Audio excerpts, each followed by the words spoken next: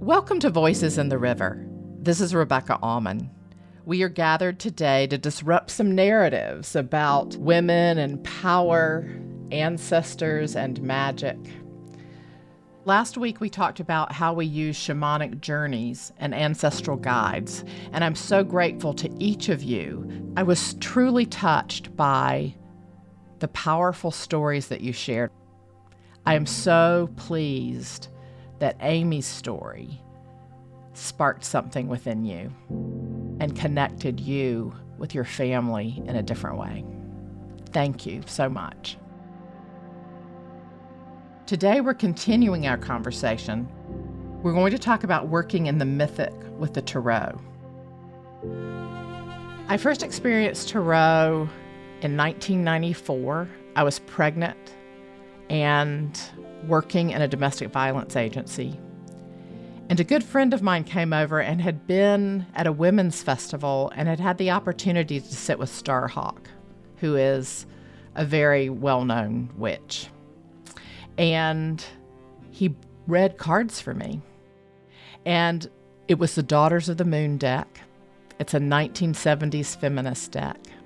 It's a round deck. It's so colorful, and the women are so powerful.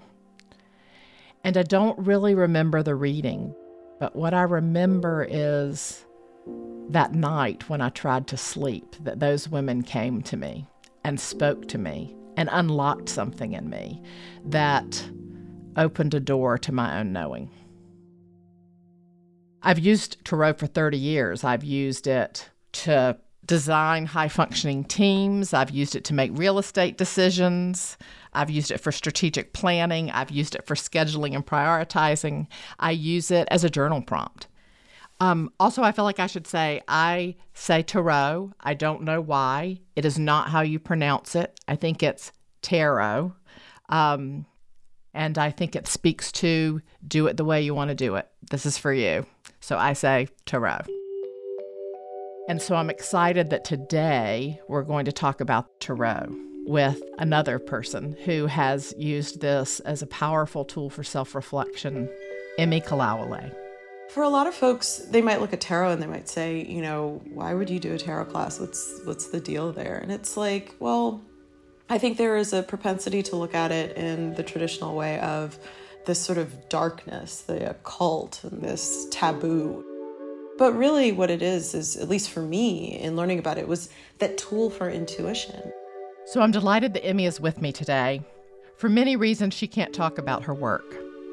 But I think that's actually an ideal situation, because the work that she's really doing is what many of us are doing, figuring out who we are without work. What is it that we really want? I always wanted to impress myself. I wanted to be able to wake up and be like, I did that yesterday. I've never wanted to look back and say I wasted my energy, my life, this precious gift that I've been given. I have maximized it. I've sucked the marrow out of the bone of my life. And that's laudable, until it starts to compromise your ability to be healthy in living that life and to sustainably live it. Come and sit with me, your devoted witch, and listen to the flow as we come to the river, not as our professional or personal identity, but as our true nature. Okay. I am up and running. It is now recording me. I think I've got everything. Ta-da! So I thought we would begin as we usually begin. And so I have lit a candle. Beautiful. And so we're bringing you into the light. And then I pulled a card for us. Oh, beautiful. I drew the council. Okay. Yeah, so I'm going to read it. The council has a message for you, or I'll say for us. Listen with your inner senses. The handwriting is already on the wall. So look about you and you will discern its meaning. Do not wait for further signs. Embark on the journey to love deeply, forgive sincerely, and dare greatly. Take the leap without requiring life to assure you of success. Beautiful. So, when I met you, you were already a star. You were a leader. You were making a difference in the world. What made you decide to delve deeper into our work together? Um, what I was attracted to is the ability to have a language to understand intuition. As I've pursued my education, I've been very achievement oriented in acquiring knowledge, external knowledge. You read the textbook, you do the problem set, you get an A, and what I became aware of is the more I started to sort of traditionally learn, the more I didn't know, right? Coming from a family, especially of two immigrants, my father is Nigerian, my mother is Jamaican. I come from a blended identity. It's never one or the other. It's always, both. And so I would say I always was somebody who never wanted to be put in a box, never wanted my identity to be, entirely wrapped up in any one thing at any time. And I think that there is a beautiful and wonderful space for science, technology, engineering, research.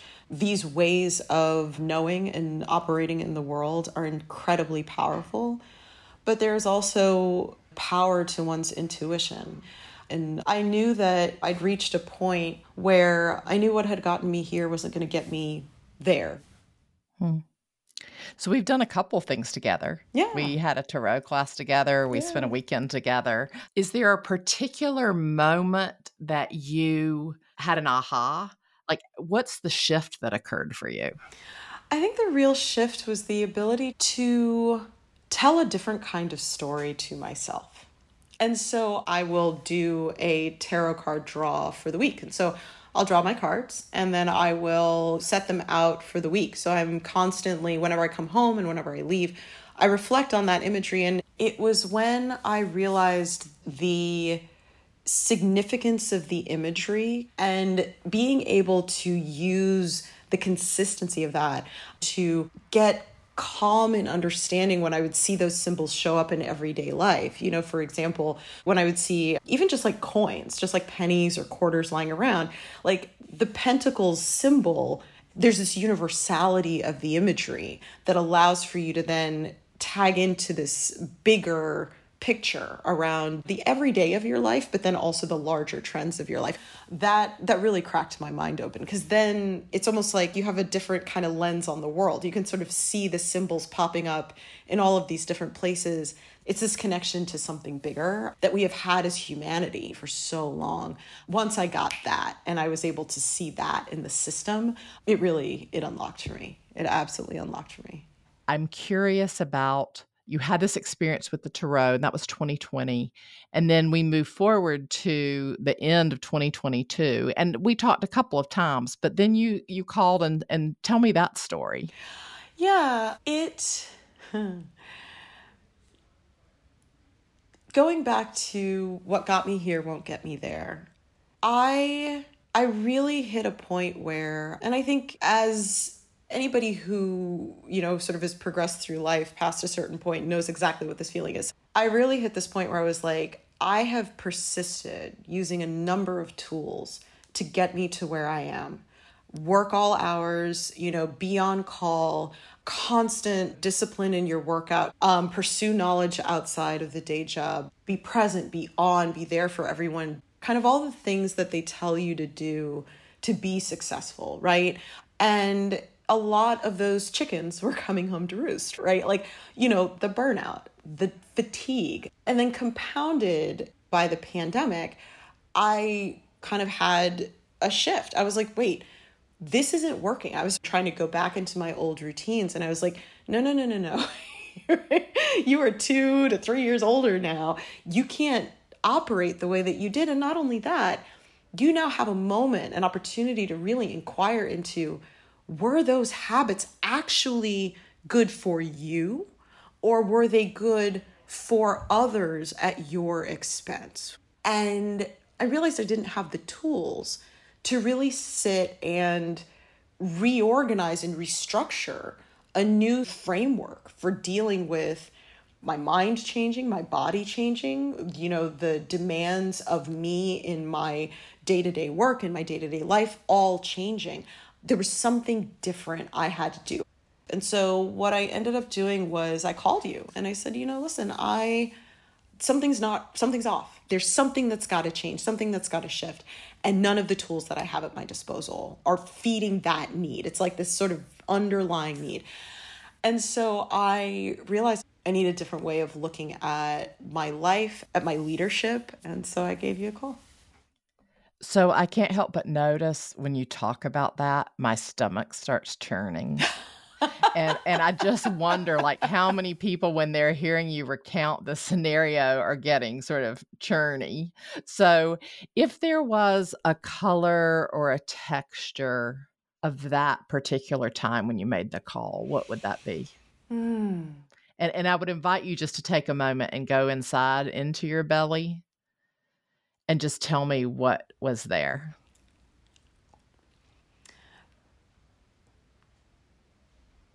It's almost like a deep purple with a lot of like neon greens.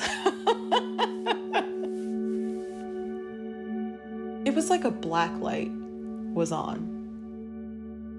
It was like, oh, this is a very different quality of light where you could start to see the things that were off, frankly. I could start to see like how tired I was. I could start to see how I wasn't meeting the sort of deeper needs that I had for the things that I wanted to achieve in my life. There are a lot of things that I've been very fortunate to have achieved in my life. There have been a lot of really wonderful things that have happened in my life, but they weren't necessarily deeply and directly aligned with the things that I wanted.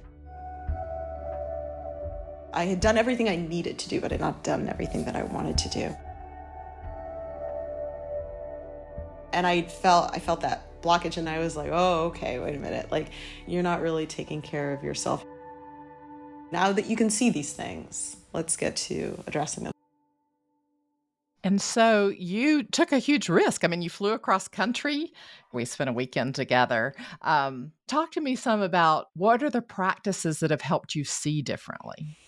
There's something that you have always asked me to do that I've struggled with. When outside and going for a walk, which I love to do, I think best when I'm moving on my feet. I'm an Energizer bunny. I love to be in motion. But you would always tell me, Emmy, find a rock, find a stick, pick up a piece of nature. It's not just that you're kind of moving through space. You're not just traversing the earth. You're actually interacting with it. You're acknowledging what it is offering you and what is there. For whatever reason, I have always struggled with that. I'm always like, oh, no, that's a stick on the ground. I'm not going to pick that up. But I was walking around this block, and it's a very historical block. And, I round the corner, and I'm walking along a number of lovely houses. And I come across this house that has all of these stone figurines. And in the front are all of these large buckets of planted flowers. And when you really look closely, you notice they're all edible. Clearly somebody's doing some potion work up in here, or at least really values sustainable front yard farming. And, the fence has sort of inlaid stones in it, varying colors like blue and yellow, but there are also holes large enough for passersby to intentionally be able to look through and see what's going on in the backyard. And so there was like a cauldron like in the backyard. And I was like, oh yeah, no, this is a witch.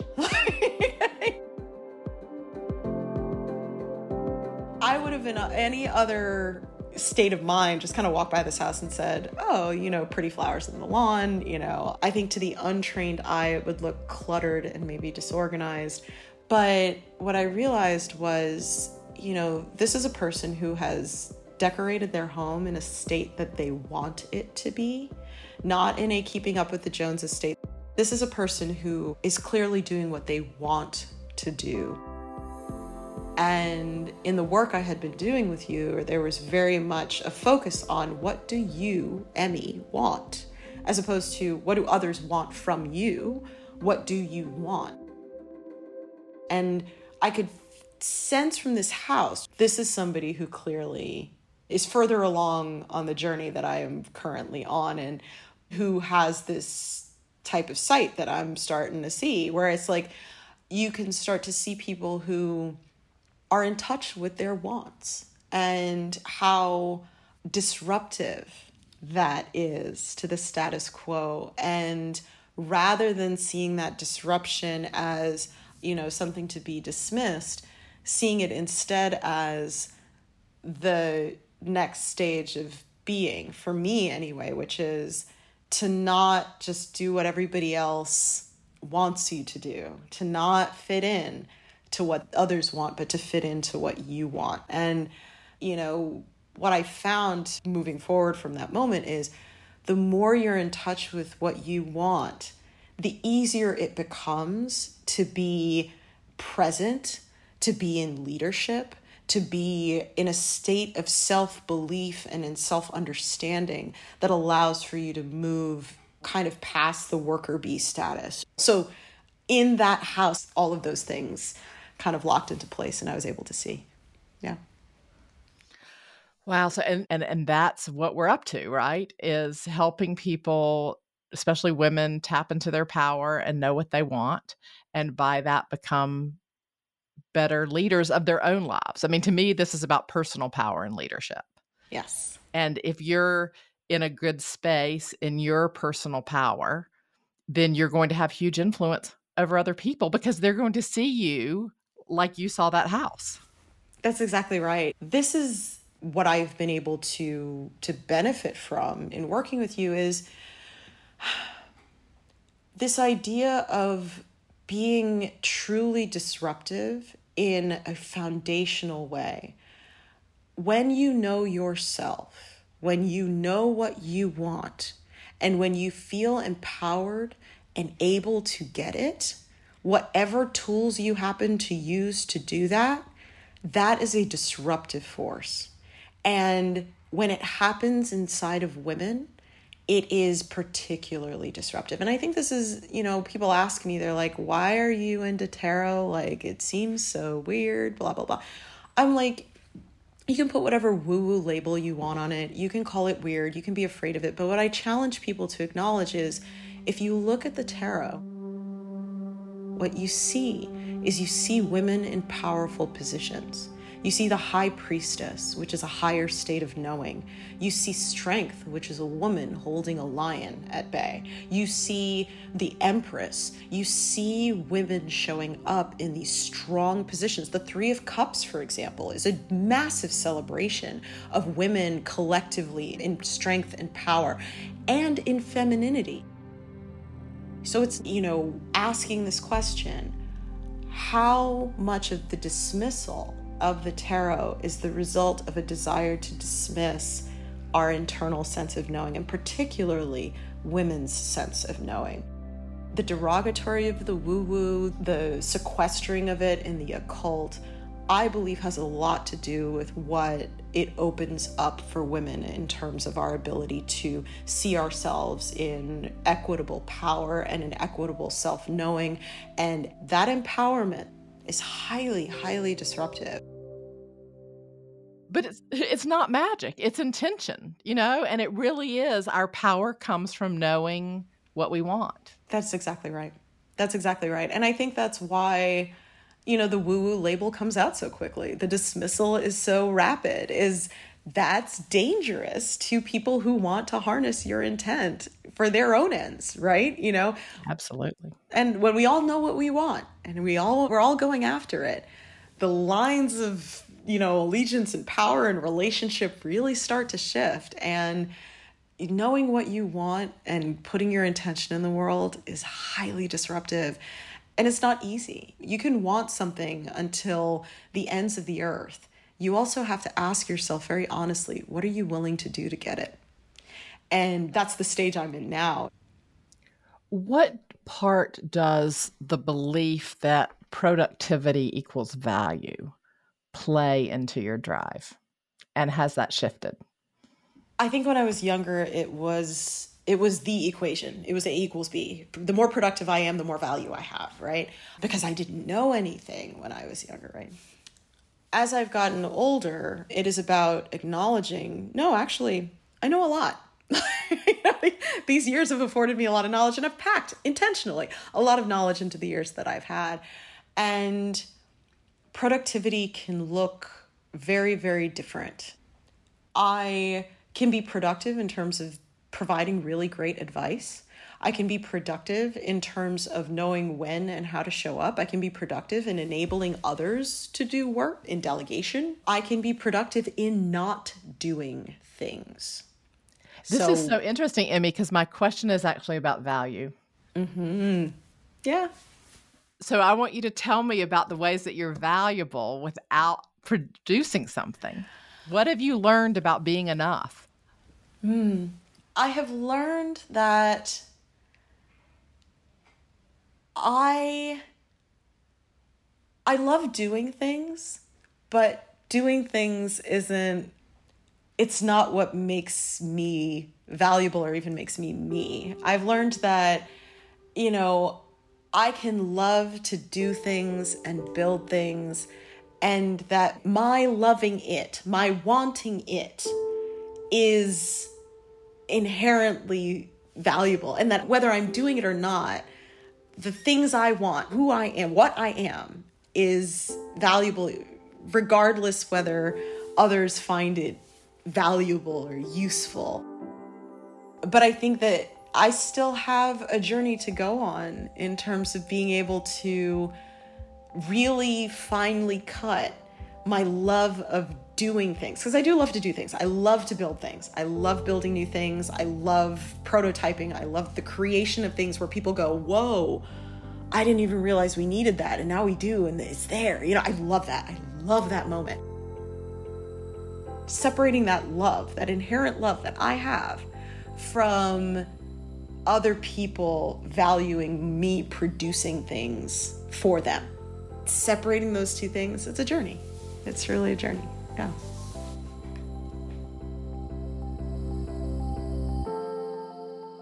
So honored to be with you. Thank you very much. Absolutely. For your time and inspiration and energy. I can't leave you. This is too nice. Thank you so much, Emmy. Thank you.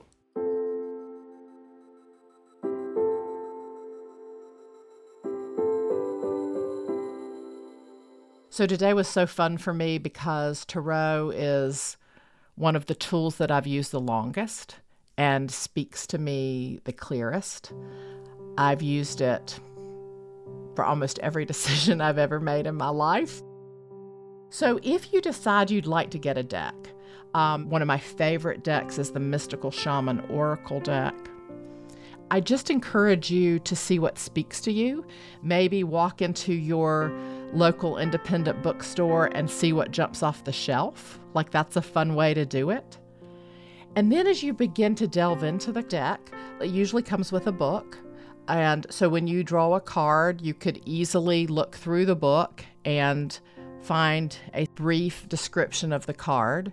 But the most significant way, I believe, is before you investigate the book, is to work with the cards and make them your own.